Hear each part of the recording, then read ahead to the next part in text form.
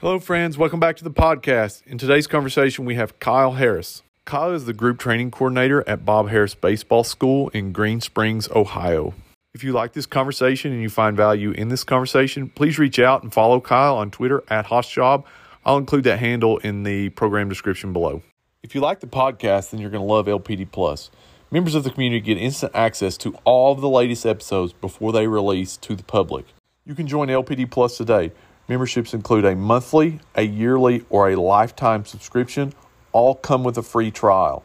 I'll put the link in the show notes below, and be sure to use the discount code PODCAST to get 10% off all memberships. One of the questions I always got after inventing the spinner arm care tool was, how do I use this? So I came up with the Foundations of Throwing online course.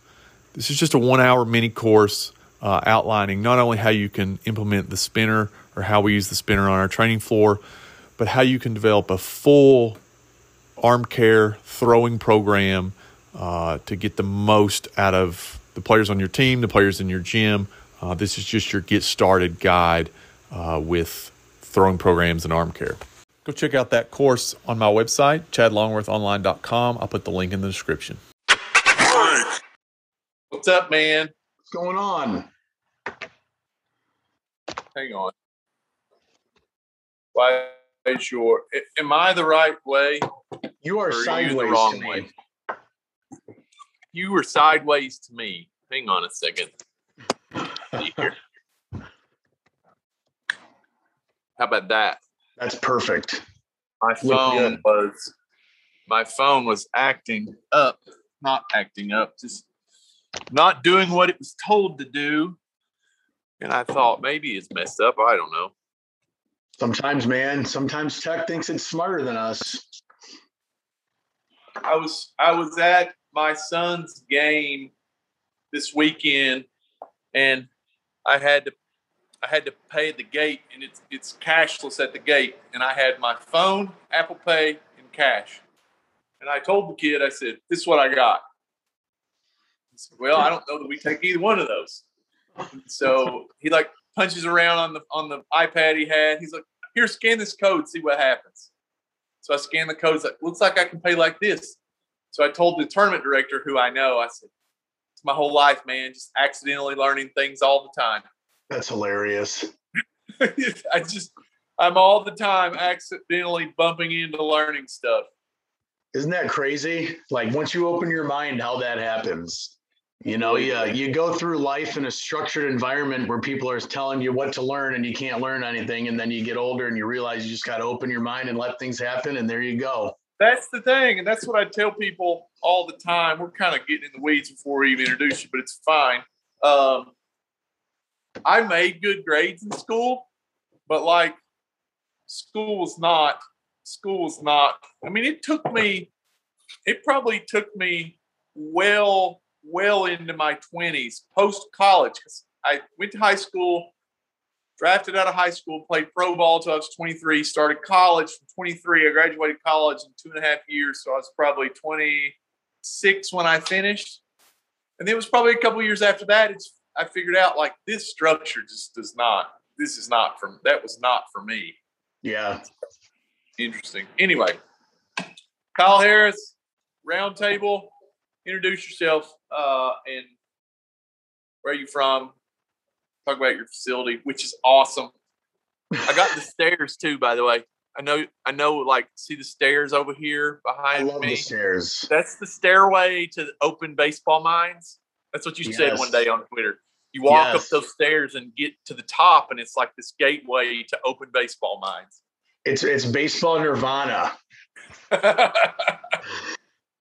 So, yeah, I'm Kyle Harris. I live in Ohio, in a small town. Well, between two small towns. I live in the country, but we have a facility in Green Springs, Ohio, which there's about 1,200 people that live in Green Springs. And we are home to the world's largest natural sulfur springs. Interesting.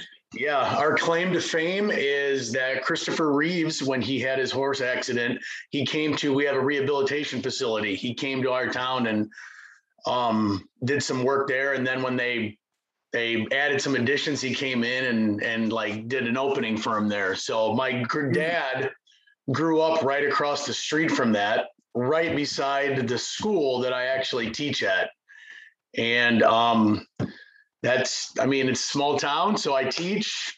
We have a facility there that we work with kids. We do a variety of things, pretty much everything, but we run groups, we run lessons. We've been blessed to have some great instructors come in and out that are now on to bigger and better things. Your dad's been at this for a while, huh? Your dad's been at that for a good while. He's been in the place we are now since 1997. Geez. OG. He started accidentally, like literally in our backyard, just like, 1 year I got good at hitting and people are like, oh, work with my kids. And my dad was like, yeah, sure. And then it got to the point where he's like, man, I can't keep taking time away from my family to do this. So he's like, I'll do it for $10. That's how it started, in the backyard in a batting cage. So That's awesome. My kids are going through it now. I don't know if they're good or not, but they're improving. I know that. That's awesome. I'm going to talk about kids in a minute. What's your energy drink of choice? Oh man, that's a good question. Or coffee. Yeah, I'll tell you what, my favorite all time, and I don't even know if they make it. It's called Rip It, and they had a sugar-free Rip It, and it was grape, and it was the greatest. Oh, it was so good. I can't find it anywhere now. Is that in your bodybuilding days? You were slamming Rip Its and. No, I wasn't. I had a couple sponsorships then, so I was using whatever they were giving me. Okay. Yeah. You do have an interesting background. We'll go into that a little bit too. Man, I don't have anything written down. I don't write stuff down. We just kind of go at it and talk, and that's the best way. Casual. It can be casual. We can talk about whatever. You have 2 daughters, both play? Yes, they both play. Yep. I find it interesting, people that have kids on Twitter. I posted yesterday that training my daughter as a pitcher, it's been like one of the more interesting projects of my coaching time, because I don't know any of the lingo. Like I don't know any of the idealized techniques, and I don't want to know them. Like I don't care to know them. I just, we try to and all these things. We've just we took it and applied it to softball players several years ago. Now applying it to my daughter. That's not my question though. My question though is I find it interesting. You, Fisk, Devin Morgan, guys that I really like your work. How much I've been reluctant. I've been very reluctant, and I don't know if it's for better or for worse, to push my kids into the sport. I've just kind of been casual. I mean, this is our first year. My daughter is 9. My son is 7. And I was reluctant to get into travel ball. I just didn't want to push them into it. Didn't want to commit. We've been super fortunate. A family that I trained, their oldest son has 2 children that are both my kids' ages. They have a daughter that's my daughter's age and a son my son's age. So they coach the team. So we've been very fortunate they know where I'm coming from. They're very much on board with what we do and the way we do it. Cool like that. My question is like, how much do you push because I know they don't want to practice every day. And it's like, how much do you find yourself pushing your daughters, backing off, coaching and training your own kids? It's an interesting problem. My daughter's training has been interesting and rewarding, but it's also been very hard because I don't want to fight about it all the time. It's like sometimes you have to fight about it. Sometimes it's not worth fighting about it. Like, where's that balance for you in your kids? So that's interesting because my kids they're very different. Jaden does practice every day. Like that's my oldest. She just turned 13. Like we have to make practice rules with her. Like you can't train softball from this time to this time. Right.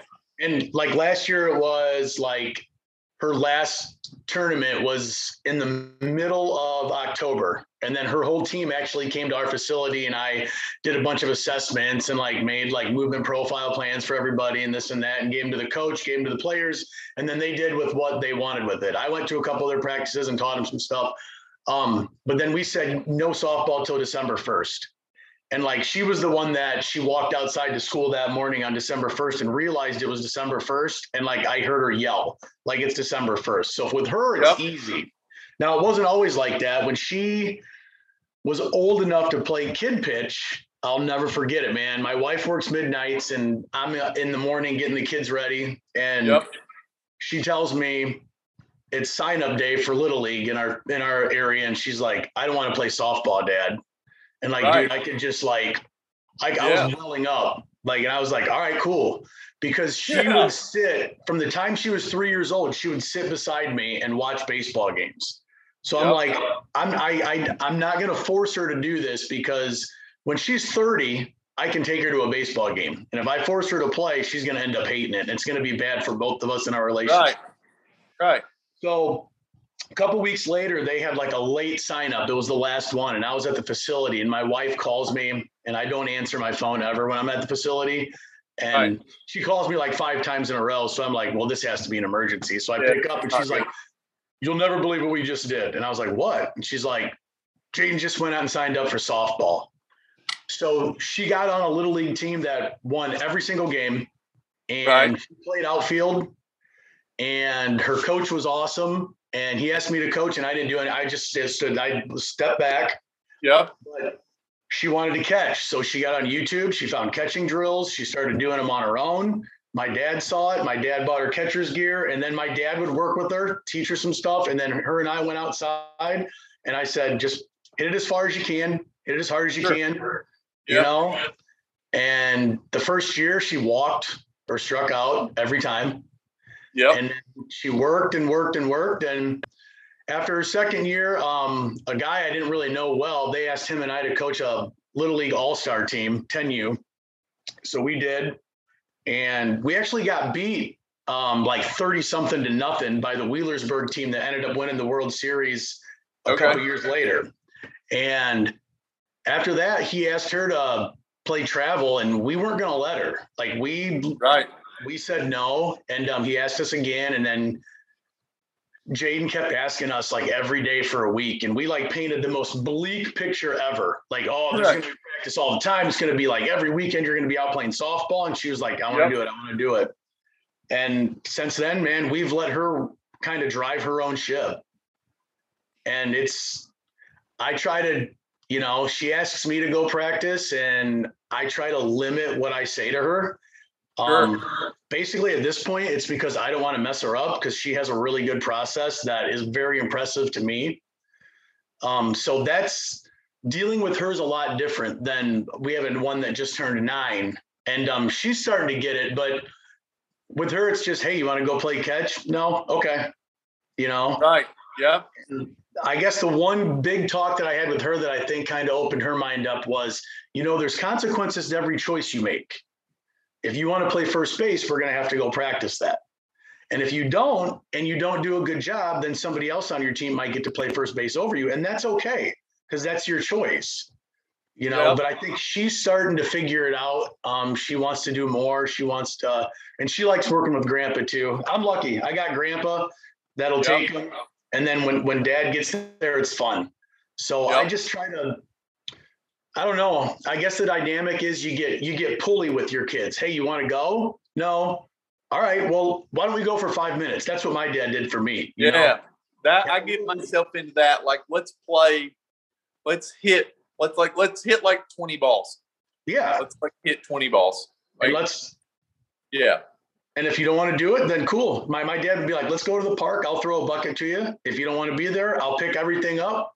You can go listen to music in the van. We had a big old Ford van. You can go sit in the van. It's funny because a couple of years ago, I went to Pitchapalooza, Lance Wheeler. Yeah. Chris Bryant's dad was there, Mike. Yes. And I had just had my son. My son is 7. He was probably 2 at the time. I kind of walked up to Mike after a talk, and I said, Mike, I'd like to ask you a question, not as a coach, but as a dad. I said, how did you push Chris, and what did you do with Chris when he was a young kid? And he said, we used to go to the park and take a bucket. He said, I'd throw to him. We'd see how many balls we could hit over the fence. He said, sometimes it was half a bucket. Sometimes it was a whole bucket. Sometimes it was 3 buckets. When he was done, we picked him up and we left. He said, it never really, made him do it, or, we tried, you tried to facilitate practice, like, let's play for 5 minutes or let's play for 10 minutes.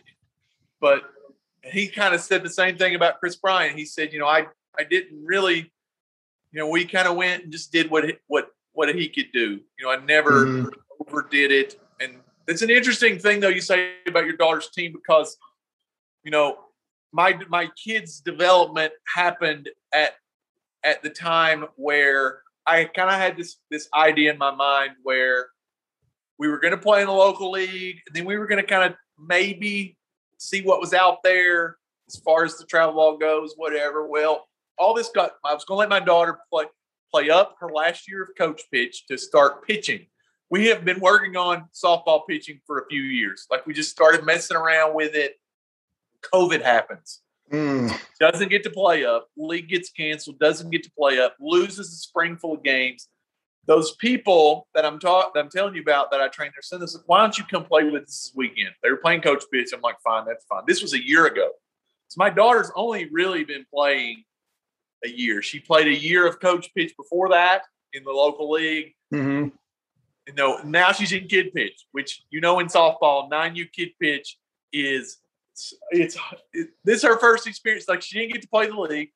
And so we go out the first weekend, and it was pretty eye-opening. I told her, I said, look, I said, I'm disappointed in a couple ways.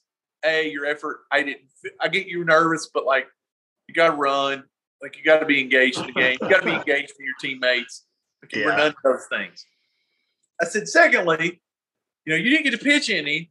And I said, which is interesting because, and I had to explain to her, but she didn't really understand this, that the role of your coach is when you go to practice, because they're our friends. Like, her coaches are our friends. They come and train. We're friendly. We're friends. I said, their job on the team is to, like, evaluate your talent and, like, determine whether or not you're good enough to pitch. You're going to help the team win. And I said, they've seen you pitch a lot, and you didn't pitch any this weekend. What does that tell you? I said, you weren't good enough to pitch. Now, I said, you can take that, you can complain about that, or you can take that and understand, like, you're going to earn the right to pitch. I said, because I told her, I'm never going to coach your team. I said, you're going to have to earn the right to do everything that you do. And so reluctantly, we continue to pitch. She's not getting to pitch in the game. We continue to pitch. We continue to work at it. Her velocity continues to go up. She's in and around the zone more. And about 3 weekends ago, they let her start a game on the mound. She punches like 7 tickets. Nice. And I said, look, after the game, you pitched awesome. It was cool. I said, but the thing I'm most proud about is you earned the right to be out there. Yeah. It was not given to you. I didn't complain. I didn't raise a fuss that you weren't getting to pitch. We just continued to practice. And you earned the right. So she gets to pitch again this past weekend. Again, same thing, pitches well. There'll be days where it doesn't go well. I understand that. I'm not. But, like, I want her to earn the right. And I always find it, people that have daughters or even sons on Twitter that I respect their work, like, how much do you push your kids? Because, we've got this whole facility full of tools at their disposal. And it's like, right. I tell my daughter all the time, it's like, I'm going to sign you up for lessons somewhere else, so you can kind of see what the alternative is, to see kind of how fortunate you are to have what you have access to.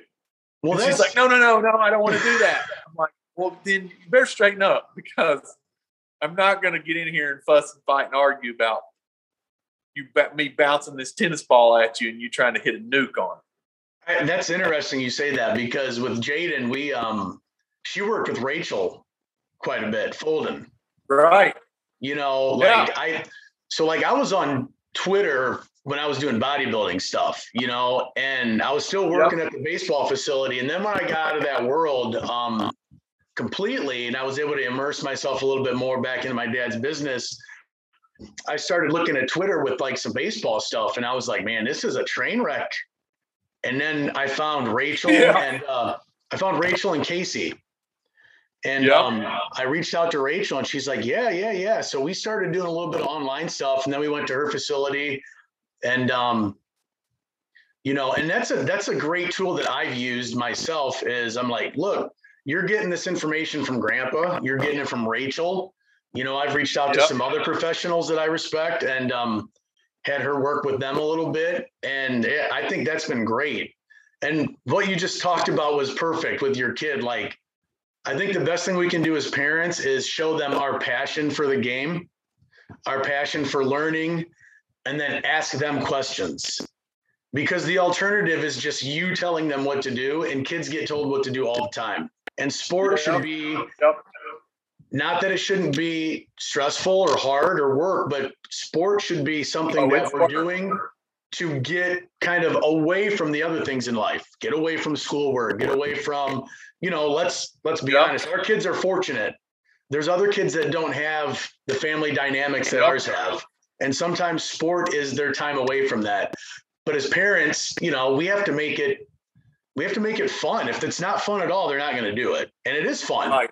And that hard work, like you talked about with your daughter, like working hard and not getting an opportunity and then getting it. How rewarding is that? Yeah. I mean, that's going to go to me. And these are things that drive me a little bit crazy about the world, the baseball, softball world as it exists, is we are skipping over a lot of the lessons that kids can learn by guarding them against failures, or guarding them against, or trying to, clear the lawnmower parents trying to clear the way, or just let them go. And again, my perspective on skills is very different from anyone in my area, but like most people's in general, of if your skills and talents are good enough, like you'll get your opportunity. Just focus on that. Focus on that. Spend time on that. And people would say, well, you got a facility and you got computers and all this. It's like, that is true. But like you said, go play catch in the yard. I was thinking about this. I was going to maybe do something about this. It's like, what would you do with your kids if you didn't have what you have? How would you go about designing something that was reasonably affordable with feedback that you don't have a hitch racks, you don't have radar guns, you don't have all these things. And it's like, and if you just want to practice bad enough, you'll figure it out. Like you'll figure out a way to get it done.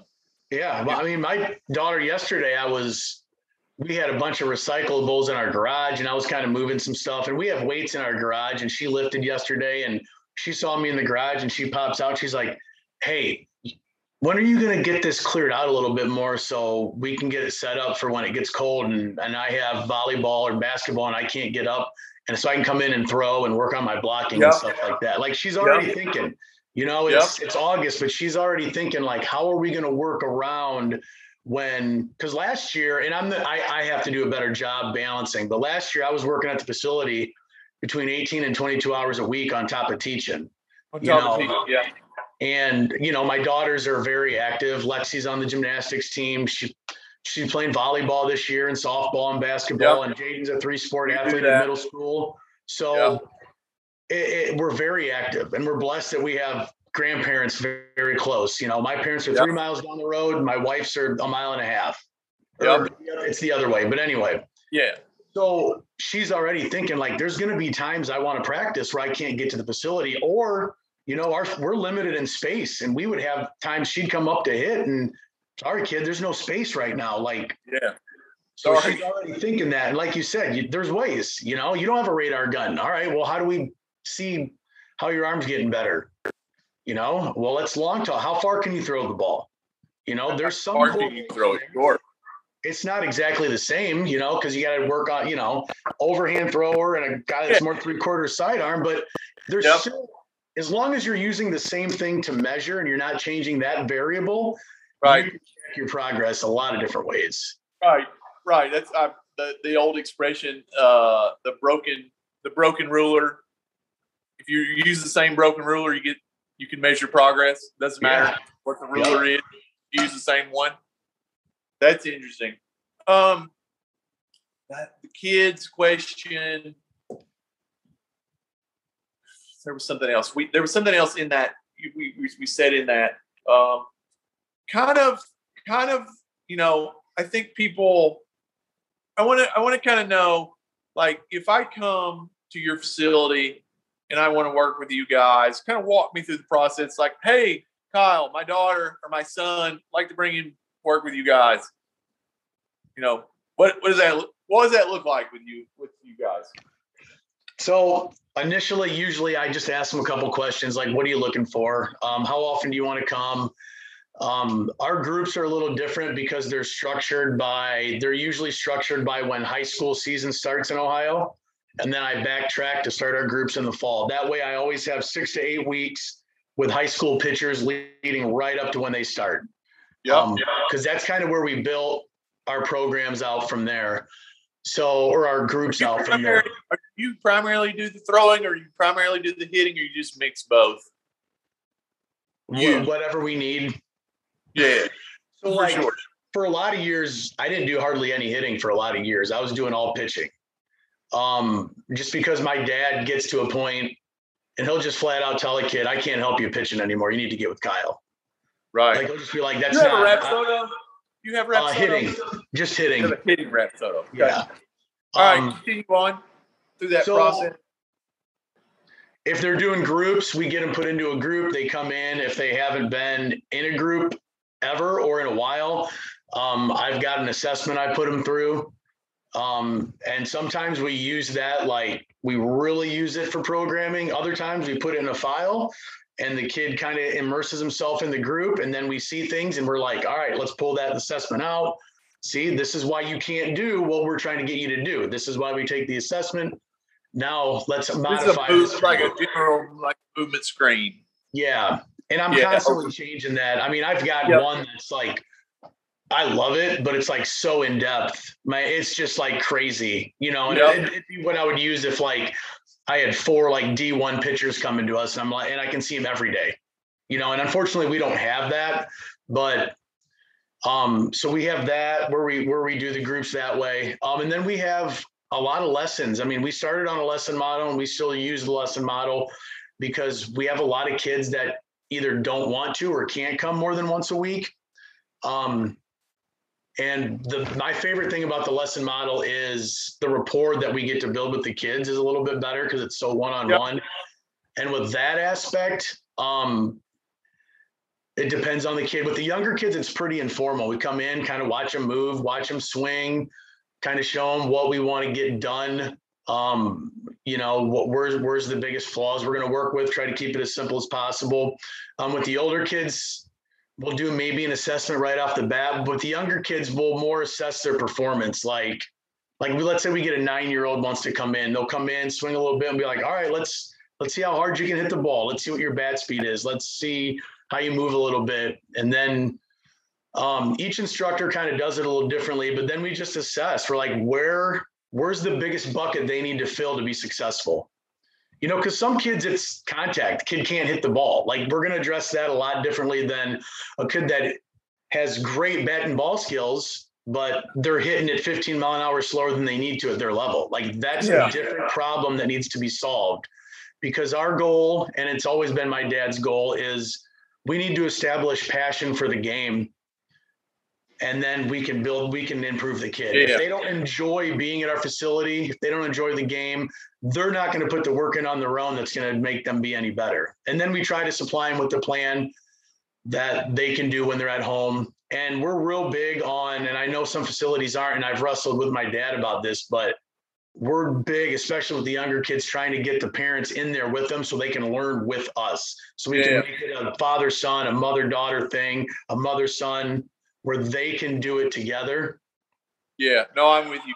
We have parents all over our floor. I mean, they're everywhere. They hang out. I mean, the only thing I ask of them is like, just don't yell stupid cues at them.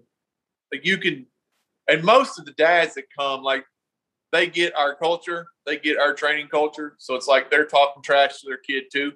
It's like, because we try to build competitive aspects of training. It's like the dads kind of figure out, like, just talk trash to them. You know, don't yell like any swing corrections at them, but like, if you want to poke at them, you can. Like, have at it. Like, that's what we're here to do. Like, we're here to motivate them and push them to become better. And like that passion you talked about. Do you find that like, how long have you had the hitting Rapsodo? We got it in December last year. Do you find that it adds an element of fun and engagement? Yes. In the cage, maybe that you didn't have before. You know, above the metrics, above the tracking, above everything, it's like there's something they can engage with, they can see and engage with, because, I mean, it would be harder to develop because, I mean, quite frankly, and you live in Ohio, I probably live 4 hours south of you, kind of maybe southwest of you or southeast of you. So the weather's not great here in the mountains either in the wintertime. So maybe kids are more acclimated to hitting in a cage, but overall, like, hitting in a cage kind of sucks. Like, you can't see where the ball's going. You can't see any characteristics about the ball, and that's really what's cool to young people. Is like they can see the ball fly and they can see it, but it's like that investment in that technology just so they can see, like, hey man, that was the hardest ball you've ever hit, or look how far that ball went. You know, the technology, above all the other great things about it, for young kids, it's engaging in the cage. Like, it gives them something that they can engage with versus, you know, the traditional lesson model. It's like, we're going to put this ball on this tee and we're just going to critique the crap out of your swing. And it's like, that does nothing to facilitate, you know, a long-term love of the pursuit of the game. And they're not going to love to pursue the game if you got to go to this place where this guy is going to just critique the crap out of my swing and tell me what I'm doing wrong once a week for 30 minutes or an hour, however long. There's no way they're going to love it. Right. Yeah. There's just so many elements it adds. I mean, the intent immediately, the two things that I picked up on right away was intent of kids. Like, oh, I hit that one 60. Now I want to try to hit it at 65. You know, and then they get to play with their swing a little bit and get some internal and external feedback they can use together. Well, when I swing as hard as I can, I'm not doing very well. Like, maybe 1 out of 15, I might hit hard, but the other ones suck. But if I back her down a notch, you know, now I'm doing well and I'm hitting it a little harder. Yeah. Or, you know, we'll take rounds where we're like, look, nothing, and we'll put a bat sensor on and we'll say, you're trying to hit every ball as hard as you can. And if you don't, that's okay. But I don't want anything, you know, if your max bat speed's 55, I don't want anything under 53 in this round of 8 on your bat sensor. Yeah. You know? We've done that here more lately is have you got the swing speed radar? I don't know where. No, I don't have that. Yeah. So we just, it's not the same ruler. So it's not 1-to-1, but it's like, it's a good gauge of like, let's get over here, not swinging a ball and see how fast you can swing. And then let's get in the cage and like, see if we can get close to that. Yeah. You know, so we just set the iPad like on a tripod, turn it to where they can see the numbers. Like, that top number right there is your bat speed. See if you can get it close to that. Yeah. You know, so it's awesome. Like outside of the batted ball. I mean, that's the thing. Like, if you don't have an expensive Rapsodo, or if you don't have an expensive HitTrax, like a bat sensor with an iPad on a tripod saying that top number right there is your bat speed, go get it. Yeah. It's $100. Like a bat sensor is $100. Right. You probably spent more than that on a bat. God knows I have. Oh, yeah. So, you know, for another $100, you can add that element of just feedback and fun to a cage time. It's invaluable. Like, it is invaluable. Like you said, I'm with you. The ultimate goal for training young players is like, we want them to play as long as possible. Right. You know, we want to facilitate what it's going to take, skills and passion-wise, to play as long as possible. If this experience in here is miserable, again, they get critiqued all the time. They get graded all the time. They go to school. Like, that's what happens there. We're not going to do that. So how do we get away from that? It's an interesting thing when everything kind of started to shift for me, when I got to hit tracks and I actually started seeing batted ball outcomes like all the time, realizing like, we're not really helping players all that much as I thought we were. My intention was good. Right. It's like, we're not helping people the way that I thought we were. So we have to change our model. We get more into a CLA, ecological dynamics, self-organization kind of structure where we're just assessing batted ball outcomes, and we're building tools and framework around how to improve these things. But it became more fun. I was doing one-on-ones, and I don't do any one-on-ones really anymore. Like, I don't even like to bring my kids themselves. Like, I always like for my kids I don't like for my kids to train with each other, because it typically ends up in a fight. Yeah. But like, if my son's buddy can come and then my daughter's friends can come, and like, we could just get in here and like chase PRs, it just ends up being better. Like, it ends up being more fun for them. It ends up being more engaging for them, because it's just, again, not just my kids. I mean, if it's one-on-one with anybody's kids, it's like they just kind of glass over at a point. We have all these numbers. I mean, you can see over here to my left, this little whiteboard right here. This is like a whiteboard of like PRs of games that we've created for like kids. Like, that's great. The target game, like the target throwing game, and the swing speed light stick, and the swing speed weighted bats, and the we play home run derby. So here's their records for home run derby. Here's their records for total. We played total base. You get 10 balls, total bases on the hit tracks. Like, get as many total bases as you can, doubles, triples, homers, whatever. And so we got the total base game. We got exit. I mean, just try to track that so that it becomes you versus yourself. Right. Not you versus your buddy. Because like you, I live in a town of like 3,000 people at most. It's probably less than that now. If you chase the best player in this town, and the best player in this town ends up just being an average player, then what did you end up being? Right. Like, probably an average player. Right. And that's really, you probably see that. You probably see that in what you do. It's like you're chasing the wrong target, man. Yeah. Like, shooting at the wrong target. You shouldn't be shooting for being the best player in Wise, Virginia. Because the best player in Wise, Virginia is just kind of iffy. Makes you feel good, but it's like, again, that's another layer of data. It's like, beat your PR today. Let's chase the best version of you, not you compared to somebody else. I think that's something that I got to stay on top of in group training, is like, yes, we're competing against the people that are here, but it's like, we're here to also beat your stuff. Right. And I mean, just throwing a number on something. We did it.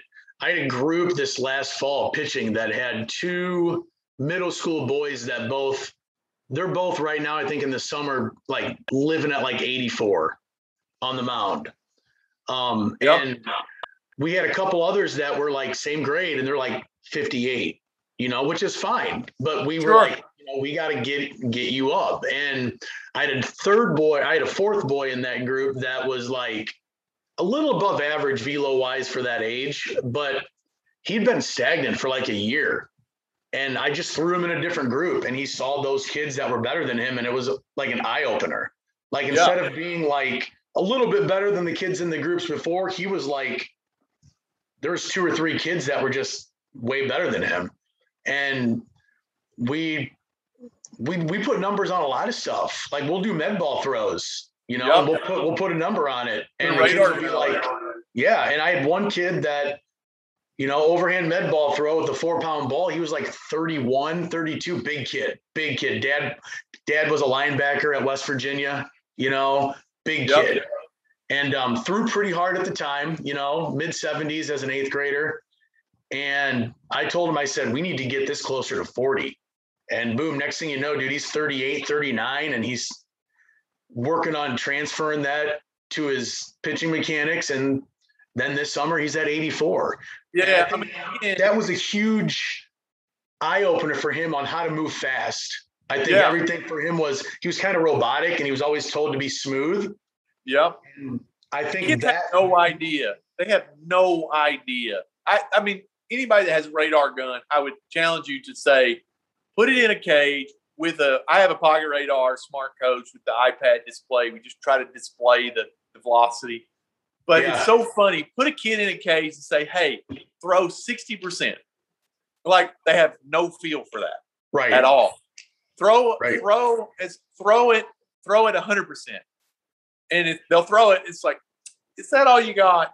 Is that all you got? Talk a little trash to them. There's 2, 3, 4 more miles an hour in there. It's like, if you can throw that hard, then throw that hard. I shouldn't have to talk trash to you to get you to throw that hard. Right. But they don't know what their 100% is. Mm-hmm. They don't know what that is. Like they have no monitor for what their intent is. None at all. Right. You know, we try to put, when we do any throwing programs, we always try to put the radar gun in front of them and just, you know, try to live at this velocity with this ball. Try to live at this velocity with this ball. Try to live at this velocity with this ball. You know, it's like the swings. You know, try to be above this. They don't know how to swing as fast as they can. They don't even know what that looks like. They have no idea. You know, what's been told to them in a lot of ways before they come to you or me is just, you know, just have a good swing. You'll hit. It's like, probably, mate, no. So they end up coming to me. As like a last resort. It's like, I guess we'll go down here to the crazy guy that has the baseball mecca stairs and like the 100-year-old block building. I guess we'll go down there now. And it's like all of a sudden the light bulb comes on. They start mashing in games. It's like, he's doing like wizardry down there because he didn't like say anything. Yeah. Yeah. I mean, he didn't say much. He just kind of threw me in there with this weird weighted bat and started chucking balls at me. And it's like all of a sudden my timing is better and my perception is better and my barrel skills are better and my speed is better. And it's like, we didn't talk about it much. You know, we don't say much. We just try to build feedback tools, build feedback loops, and then train in a variety of different ways and throwers and hitters and all kinds of stuff. Well, I try to be really intentful with talking to kids and parents about, you know, being internal and external. And you just explain that whole environment. If we're constantly internal, especially in a game like baseball where it's reaction, you're not going to be successful because you're going to be thinking about what your hands are doing or your legs are doing, what your body's doing. And then I'm growing up so much, though. I'm able to navigate that conversation much better. You responded to my tweet about the one-to-one relationship between the technique and the outcome of the technique. And it's like, I have a hard time at my daughter. I don't want to talk to people about this stuff at my daughter's games, but somehow I typically always get cornered a couple times in a weekend. And I say, look, and I say this to people in the cage, you may be right about what you're saying, but everything comes with an exchange. Yeah. And so if you tell your daughter to X, Y, or Z, doesn't matter, fill in the swing cue, then she's not thinking about competing with the pitcher and competing with the pitch that is coming at her, which at this time is the most important thing she can do. Right. So compete.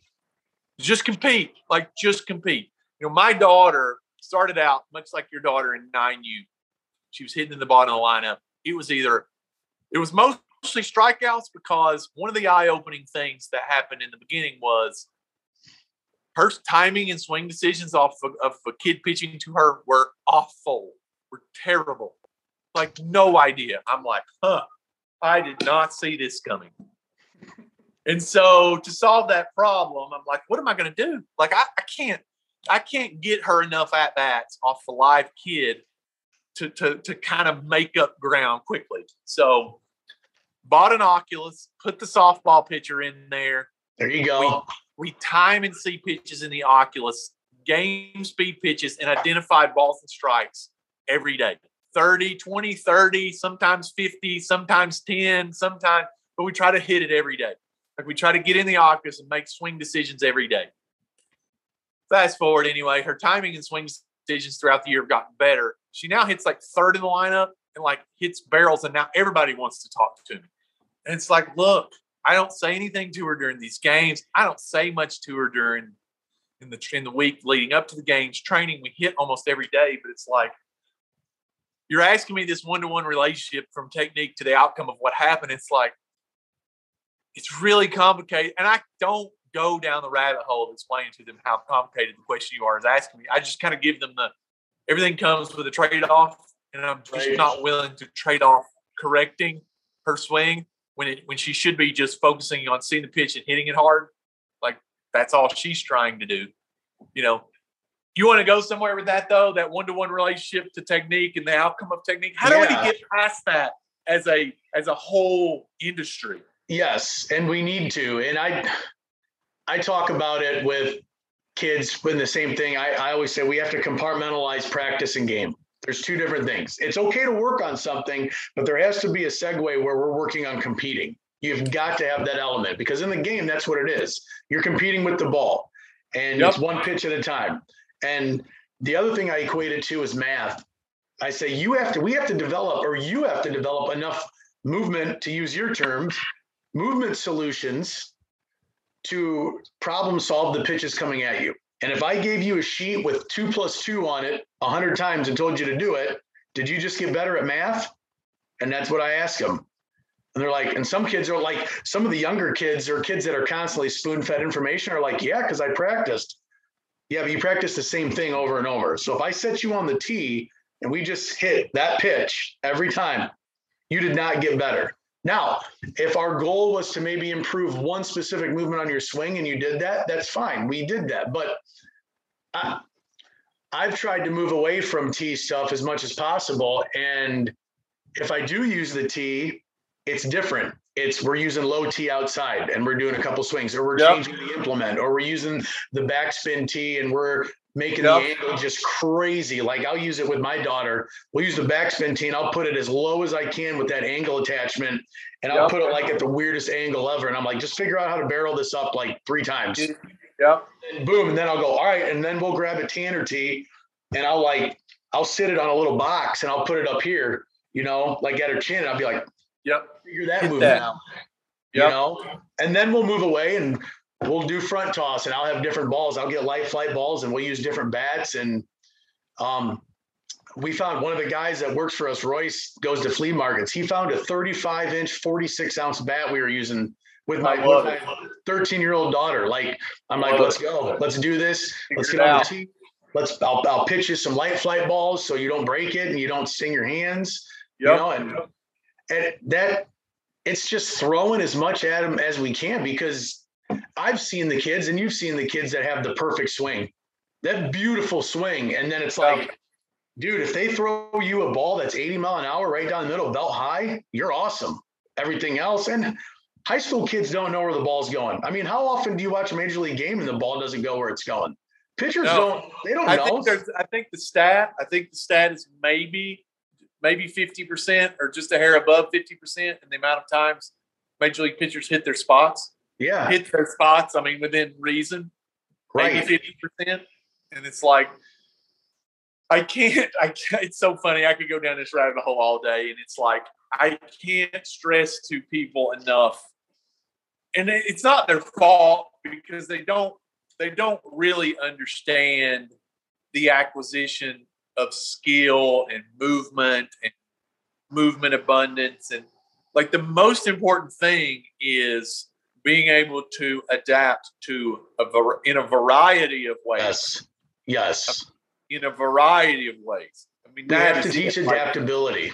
That's the most important. One of the rabbit holes that I've gone down here recently is like, are we doing as well as we can facilitating timing? Because timing becomes a huge, huge deal in like being able to hit in a game. Like, this pitch a little slower, this pitch a little faster, this pitch breaking, this pitch, this, and this. It's like, if I stand here from the same spot and just chuck this ball, it's like reading a putt on a green. It's the math analogy. My brain is active in the first 2 putts, but after that, I'm just kind of regurgitating what my brain is calibrated in the first 2 putts. Like I'm not reading the putt anymore. Right. It's like if I stand here and throw the ball, I might time the first 2 or 3. But after that, are we timing balls? Is my brain engaged in time and space to account for the ball flight? I would say no. So, I mean, what I've started doing is like putting the L screen at like 20 feet in front of the plate and just walking around behind the L screen. I'll throw awesome. I'll throw one pitch at 20 feet. I'll go back and throw the next pitch at 40 feet. I'll throw one at 35 feet. I'll throw the next one at 25 feet. I'll go back and throw 35. I just kind of move around back there. Like I'm not throwing 2 pitches from the same spot. And I try to tell people because this is common. You've heard this. If the pitcher throws, let's use a high school. If he throws 80, we can hit it. But if he throws below that or above that, we have no idea.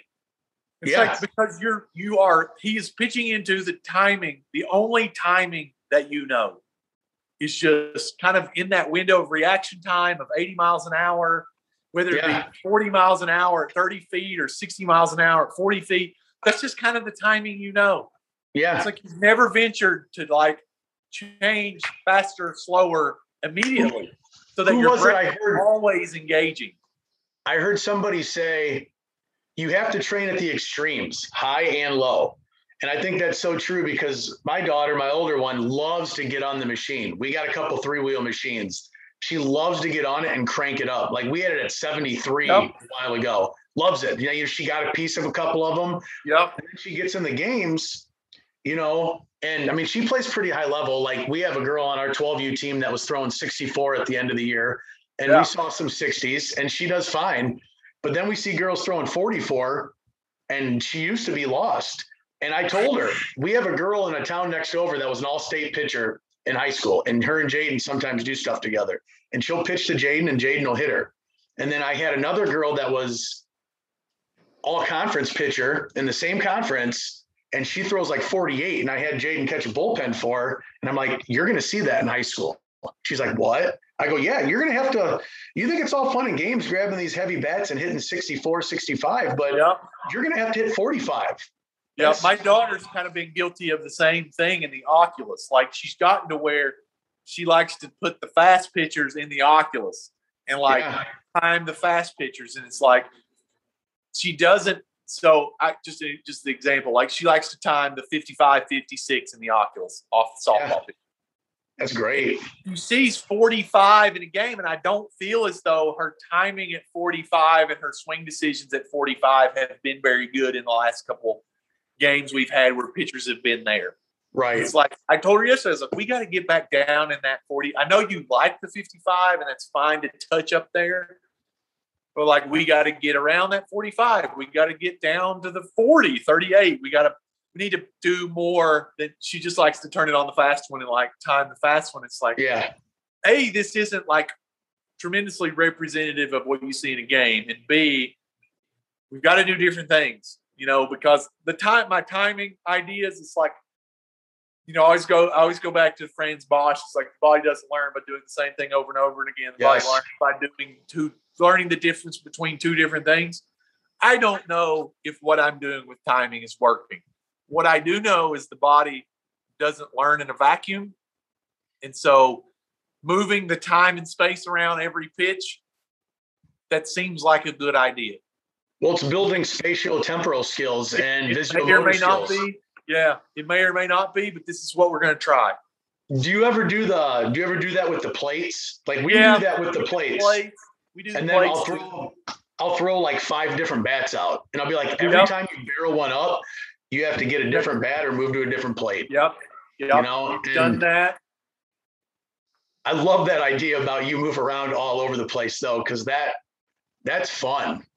Yeah, like I just throw from probably 30 feet difference. Like I'll go up to the screen, throw one, go to the very back of the cage, throw one. Like that's just awesome. Make your BP coach pitch BP up. I think guys like you, Caleb Abney, me. I mean, people just say, you just turn the machine on and at 75 miles an hour for a softball player and just tell them to figure it out. It's like, that really couldn't be further from the truth. That really just could not be further from the truth. Do we do that? Sure. Is there some element of here's something that is representative of the game? I'm going to shut up. Go figure it out. Yeah, kids are told. Kids do not like. I had a college girl that I worked with, and I'd ask her questions, and she'd be like, "I don't know. You tell me." And I'm like, "No, that's not. You have to learn. Like, you have been spoon-fed stuff your whole life. Like, now it's time for you to start figuring out. Like, you're mashing balls at the college level. Like, you need to start figuring some stuff out on your own." For sure. Like, so there are periods where we have to do that. That's a good. So to the spoon-feeding, getting spoon-fed mechanics. I think players like that just mistake that for practice. Mm-hmm. I went and he told me about my mechanics, so therefore I got better. And it's like, you didn't get better than anything. And so I told this, I think I talked about this on Twitter. Maybe I did. Maybe I talked about this in one of these roundtables with somebody. A couple weeks ago, my daughter came up. I think I said this on Twitter because Caleb Abney and I interacted about it. My daughter came up in a tie game in the last inning with a runner on second base. And she walks to the plate, and I have no nerves or fear that she's going up there and she has to recall her mechanics and able to hit this ball, right? I know she's going to go up there. She's going to give you, hopefully, be on time. She's going to give you 3 good swings.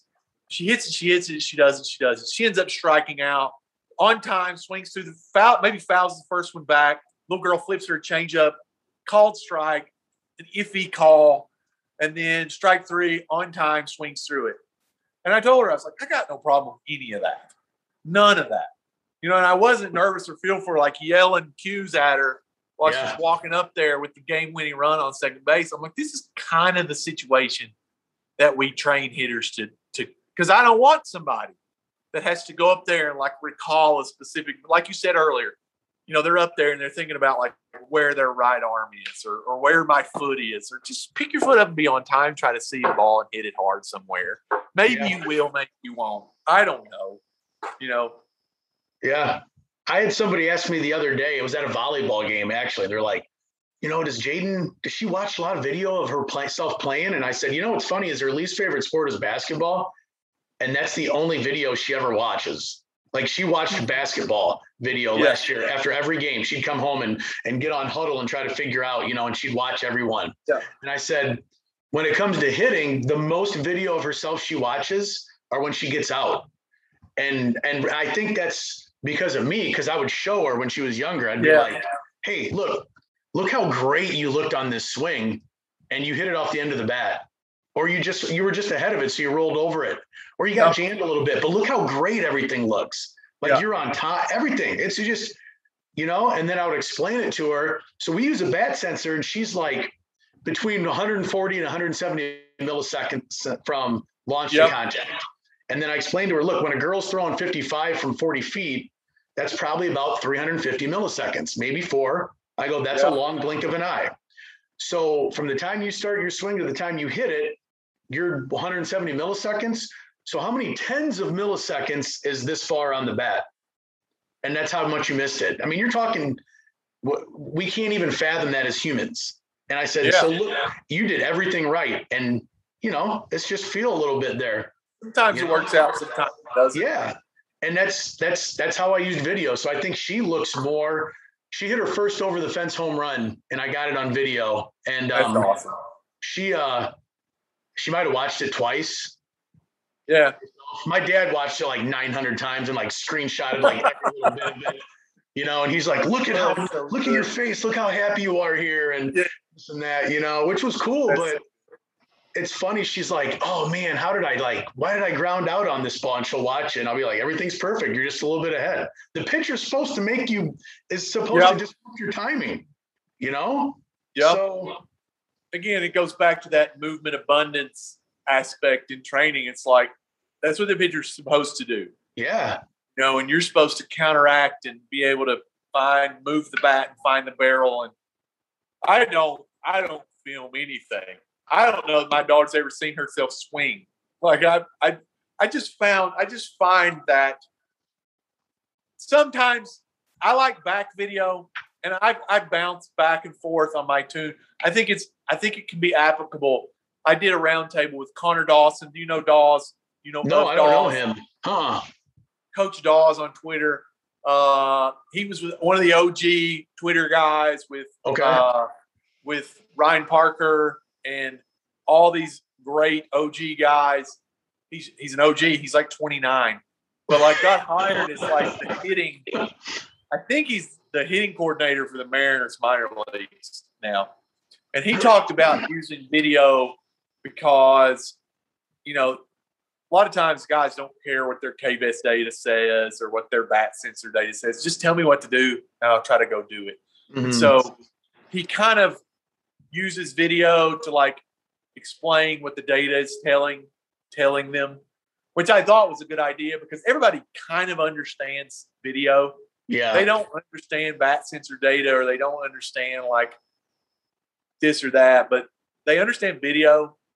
So I kind of bounce back and forth. We use no video for young players. Like, I don't care how I don't care. We're not trying to refine movement at all right now. We're trying to build speed. And I go back and forth on video though, because again, players become reluctant upon it. It's like they're relying upon it. It's like, I got to go look at that swing. Why'd I get out? It's like, would you stop? Would you just stop? It's just like you said, people understand video and kids love tech. Yeah. Kids play video games because, they love their phones.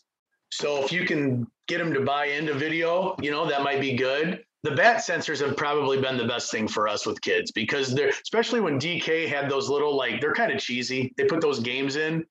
Yeah. How far can you hit the ball in a minute? Like we've had kids that we'll just throw them on that and be like, all right, let's do it. And boom, next thing you know, man, they're working hard, and they're sweating, and then mom and dad are happy. Fast. And then they leave really excited and they go home and they practice more. And, That I was going to make that point on Twitter one day, or I was going to write a blog about it. It's like my son played travel ball for the first time this spring, just out of necessity because of COVID. I just needed to get my kids somewhere where they were going to get games. Yeah. I didn't need to risk the local league getting canceled and shut down. It's like, at least if we do this, they'll get games. Right. Well, his team stunk. His team was terrible. Like, they got killed. Like, I think they won 1 or 2 games all spring. But it's like I never expressed frustration. Like, I never expressed frustration in losing. Like, I would always tell him at the end, like, hey man, that was freaking cool, dude. Like, that was so fun. Like, I enjoyed watching you play. How about let's go get an ice cream? Yeah. As soon as we went and got ice cream, he was kind of over it. But it did facilitate like a more immersive, like he was more into hitting in the cage. It's like he got more into it. And so the experience of the game, albeit he lost a lot, it's like we never really dwelled upon it. We just used the game in that time to like encourage his interest more, encourage his enthusiasm more, to get to the training and acquisition of skills. Because you got to build skills. Like, that's the most important thing as young. And the game has its place. The game has its place. It certainly does. But it's like your daughter, your oldest daughter who loves it, if she doesn't go to the game and she doesn't start playing the games, and I don't know if she's successful. I don't know if her team won. I don't know what piqued her interest. If it was that she wasn't doing good. You raised the point earlier, like, maybe she wasn't doing good, and you told her, like, if you want to hit third in the lineup, that's what I told my daughter about hitting in the bottom of the lineup. If you want to hit in the top of the lineup, or if you want to play second base or shortstop, you're going to have to be good enough to do that. Mm-hmm. I'm not going to go complain and get you to the top of the lineup. Right. I'm not going to do it, so it's always that. It's always that. You're always trying to engage those young players and old players. I just find that spoon feeding them information is just not. It's not the best way to school. You can go into school. I want to talk to Leg Kick Nation, Steve Johnson, so bad I can't stand it about school. And it's like my experience with school is I made good grades. I did good on tests. I didn't learn how to be curious and chase information and it was long after that we started out this conversation with that. Yeah. It's like, you learned how to play the game of school. That's all you did. right. And quite frankly, it hindered my coaching career early on because, teachers are positioning themselves as authority figures and the gatekeepers of knowledge. And like you get into coaching and you kind of feel like that's what you have to be. It's like the authority figure and like the gatekeeper of the knowledge. And it's like, I have a background in professional baseball and I was a good player. So it's my way. I'm not saying that it was arrogant, but it's like I kind of position myself in that way. And then it's like it shifts to that's not the best way to learn. That's not the best way to teach. That's not the best way to do any of this. Right. And it's like that's like school's fault for that's the way it is there. Yeah. You could probably go into that forever. Yeah, another good one, Leg Kick Nation. He's got some great stuff on it. Kyle Wagner does too. Have you seen the stuff he posts on stuff for school? Because he's a coach and a teacher. School, yeah. It's beautiful. And I actually got my first that I know of. I got my first Twitter block last week in a discussion about school. Welcome to the club. Yeah, and my response was they disagreed with something. The discussion was, should we punish kid for late work? Like if the kid knows the knowledge but turns to work in 2 days later, should we take points off? And we were saying no. And everyone's like, well, you're not teaching them accountability. And my response was, they're 9 and 12 years old. The portion of their brain that learns responsibility like that and learns deadlines is not developed. They're not young. They're not little adults. They are kids. Right. And so much of that is reflective on home. Does mom and dad require them to do this? If they don't, then they're not going to get it done because they're going to come home and who knows what's going on there.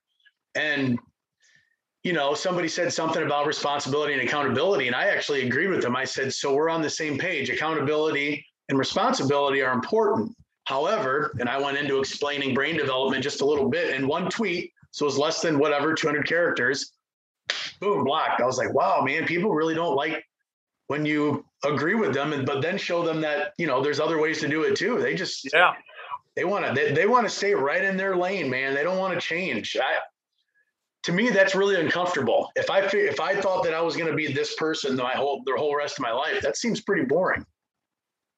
Well, I mean, that's the thing about, that's the whole thing about, at least I can speak on my journey, is like curiosity and exploration of information. And I told a kid in here the other day, I said, to me, and I was actually maybe going to bring this up to you. It's like, to me, Twitter is about one of the top 10 best inventions of all time.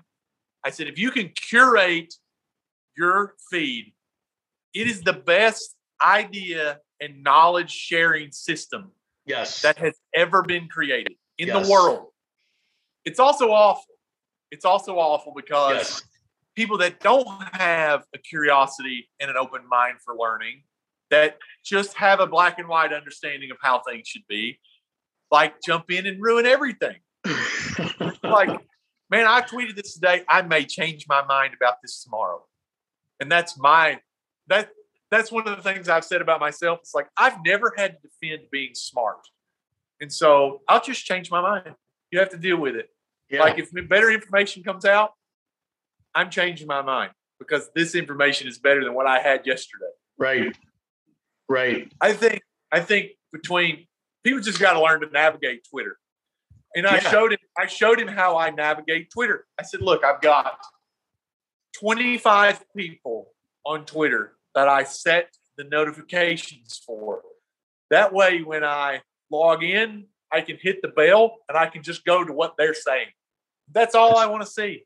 That's all I want to see, what they say. I want to see what they retweet. I want to see what they like. That's it. I rely on about 25 people. You are one of them to just navigate my way through Twitter. I don't look like people are about hitting Twitter. It's like, I don't even see any of that stuff. Like I'm not even on there to see that. Like I never see the fights. I never see the arguments. Like I never see any of them. I'm just there for the ideas and information. from the people that I respect the most. And it's like, it's a great medium. It is one of the greatest mediums of all time. It is one of the greatest inventions of the human race. Air conditioning, Google, YouTube, Twitter, the car. Air conditioning, Twitter. That's yeah. Yep, I agree, man. Twitter's awesome. I ask people all the time, "You on Twitter?" And they're like, "No, I'm not," or "Yeah, but I don't use it." I ask when I interview somebody from an instructor, I ask them if they're on Twitter. "You on Twitter?" "Yeah, but I never use it." "Why not?" "I don't know." Unbelievable. I'm like, "Well, where do you get your information from?" That's one of my first questions. And I ask them, "Where do you get?" We got a kid from actually our town, and he's going to start working for us. He was a catcher at the local high school for 4 years, and he worked with the two catching instructors we had until they both left. So I know he's good. But that was one of the first questions I asked him was, "Where do you get your information from?" And he gave me a couple things on YouTube, and I was like, "All right." And he goes, "And I watch a lot." He goes, "I try to watch everything Yadier Molina does, and I go in my bedroom and I try to replicate it and see if it works." And I was like, "You're hired, dude. Like you're finding information." I said, "But you need to get on Twitter and you need to follow boom, boom, boom, and boom." Yep. And I go, "You do that." And I go, "You'll be fine. You'll figure it out." He's like, "Well, how do you want me to do stuff?" And I go, "I don't know. Do it. Figure it out. Learn how to do it. Come in and watch me, figure out what I do that you don't like. Don't do that. Figure out what I do you do like, put it into what you do, and you'll be fine." Yep. I mean, that's the thing. Nick when I did these roundtables with Nick before he got hired at Georgia Tech, he would always ask people that, like, what's your sources of information? Like, what do you read? What do you look at? Blogs, books, people on Twitter. I mean, honestly, Twitter itself, I can't speak highly enough of Twitter. Except no edit button. No edit button. Yeah, there's no edit button. But if you're coming to my feed to look for perfect spelling or perfect punctuation, or you're in the wrong place, man. My Twitter, I tweet the stuff that I tweet so I don't forget it. It's like an idea I've got in my head. Put it on Twitter, I can go back to it. 100%. It's like a notebook. I do the same thing. It's like a notebook for me. Like I just tweet it out. If you don't like it, I can't. I've gotten to where I think I told Dan Sweet this last couple roundtables ago. It's like, could you imagine like scrolling through Twitter and like seeing something that you disagree with, and then like taking the time out to like type out like some response, some stupid response, something. I'm like, just keep scrolling. Like, just keep going. You don't have to respond. It's like I have somebody tweeted me something the other day, and I legitimately had no idea what he was talking about. But so I responded back to him and said, "Hey man, look, I have no idea what you're talking about. But thanks for stopping by my Twitter page here and looking and reading my stuff. I don't know what you're talking about." Oh, that's great. Somebody on Twitter said one time, it's like, why did you tweet that? I'm like, because it's my Twitter and you get to read it free. Like, why are you asking me why I tweeted that? It's my page. Like, what do you mean, why did I tweet that? I can do whatever I want on this page. You don't have to read it. That's awesome. That's Twitter, though. That's why I told the kid, I tell all of our parents, too. I'm like, you need to get on Twitter and just follow me, and then just the things that I retweet, the things that I interact with, start following those people too. You'll be fine. Yeah. You need to block the noise out, but you don't need to engage in these arguments. Just try preemptive blocking. It's the Kyle Bodie preemptive blocking. Like if you see somebody make a stupid comment on someone else's, just block them. Just knock them out so they don't come into your world. I pretty much knocked all the people out. They don't come into my world. They don't bother me. I'm here on Twitter just to gain information and perspective. And I've started a book club with our players. Yeah, I saw that. That's awesome. I said, look, we're going to read these books, but I don't want you to read books. So I think players in hitting, players in school, people in business, they read these books and they read these things. They try to acquire information as if it is they're going to find the key to unlock themselves. It's like finite. that's not what books are. That's not Right. what books are at all. Like your answer is going to be something. So you have to gain as much perspective as possible. We're reading Tim Grover, Relentless. I told them, I said, when we started, I said, look, this guy right here trained Michael Jordan. He trained Kobe Bryant. He trained Dwayne Wade. And you get access to his perspective for $10. Yeah. Like, what kind of deal is that? Yeah. Now, is this going to be black and white? Is this going to have your answers in it? I have no idea. But it's perspective that you can now arm with information, because kids today, they can get information everywhere. Right. They have the greatest access of information ever. They're going to be able to learn stuff, but they're not going to be able to apply it because they're going to lack perspective on things. It's like we're doing the book club. So, because I've always questioned myself, like, what do I want players to really get out of the time they spend with me? It's like I would like to help them gain a better perspective on making decisions, yada yada yada. So we started the book club. We did Relentless this month. We're gonna do James Clear, Atomic Habits next month.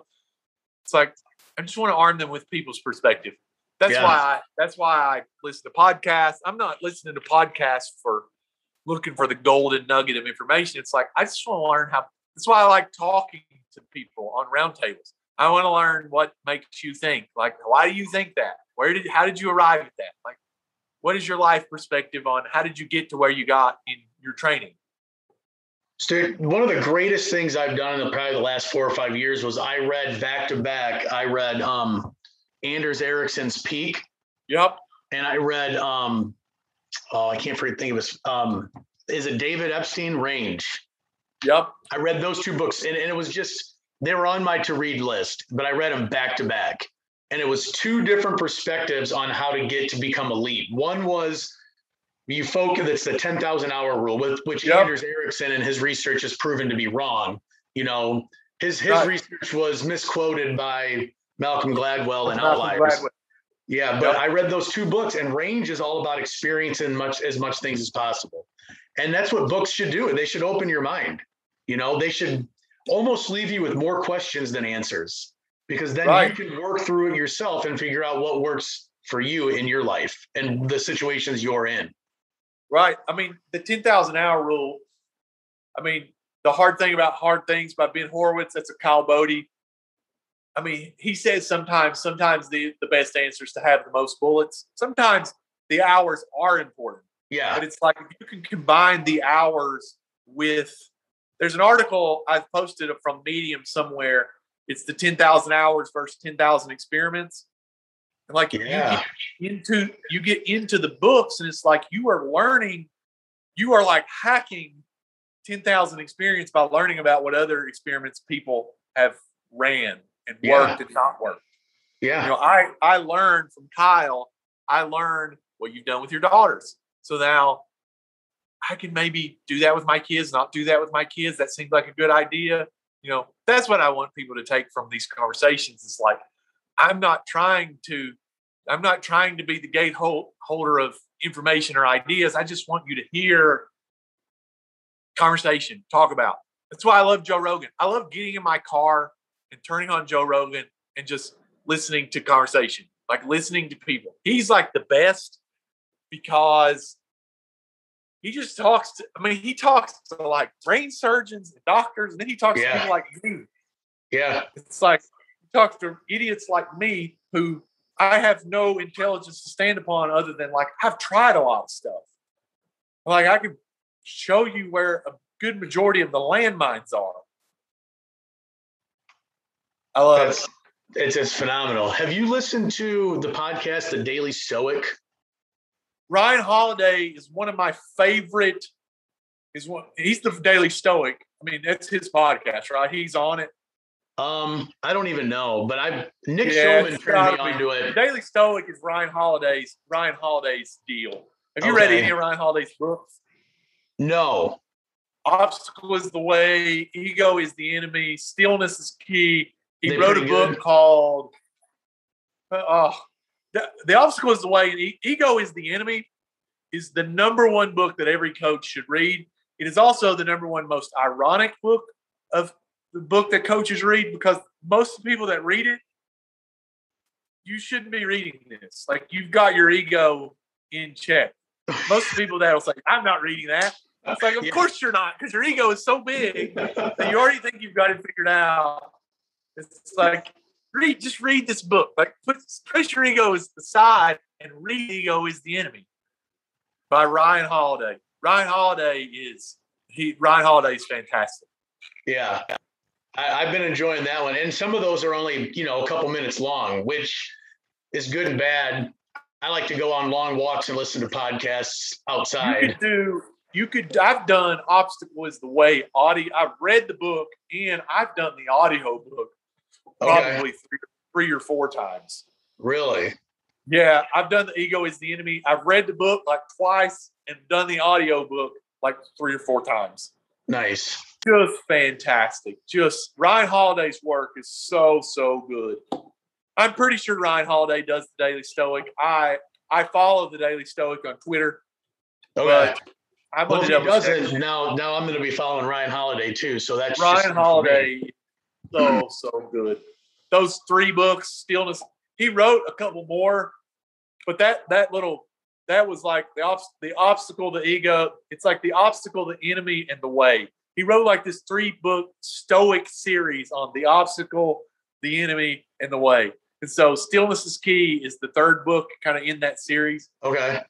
Is really good. It's about quiet mind and all these other things. Really, really good. It's awesome. Again, I have to read. Like I have to listen to podcasts because I can't stand upon a 1600 SAT. I didn't make 30 on the ACT. Yeah. Matter of fact, I'm not even sure I made 20. When I was 18 years old, my central focus was, I'm going to take this little white ball and I'm going to throw it as hard as I possibly can. And I'm going to take this little white ball and I'm going to hit it as hard as I possibly can. I'm going to try to get paid to do that. Yeah. Whatever else you guys want to do, I'm good. I'm just not going to waver off those things. And so, yeah. That's pretty good. That's a pretty good way to live. Yeah, it got me a pretty good start in life, so I can't complain. All right, man. I won't take up any more of your time.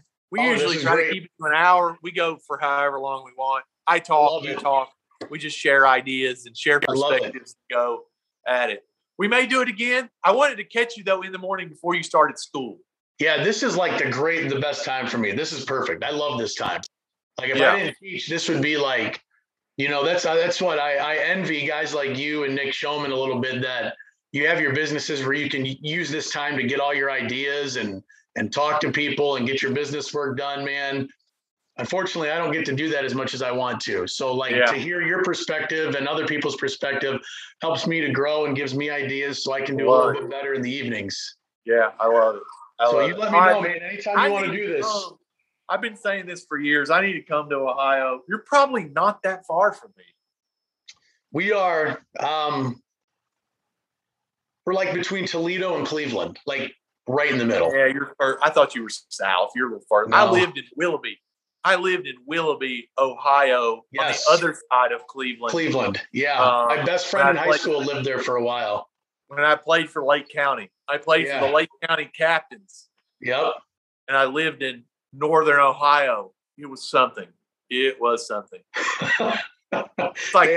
they play that song, the Lake? You probably didn't see it. They used to have these Lake County Captain commercials on TV all the time with this really cheesy theme song.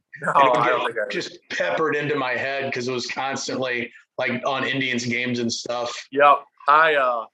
Northern Ohio in April is an interesting weather phenomenon to be in. Yes. It was the weirdest place. It's the weirdest place I've ever been. Yeah. I probably lived 2 or 3 miles from the lake. And God. The stadium was like a mile from the lake. And so you'd wake up in April and there'd be like 1.5 feet of snow at your house. It's like, we're not going to play today. And then you just drive toward the stadium and it would be like no snow, rain. And it's like, what in the world is happening? This is the weirdest place ever. Yeah. And you'd end up playing that evening. Yeah. I woke up this morning, there was 1.5 feet of snow at my house, and you ended up playing that evening. Yeah. Crazy. Anyway. Yeah. All right, man. Good to talk to you. You too. You have a great day. Yeah, dude. All right. Thanks, Chad. See you.